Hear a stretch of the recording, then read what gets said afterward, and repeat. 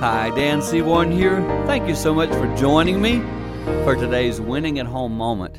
I experienced this again in my family this very week, the importance of sometimes just being quiet.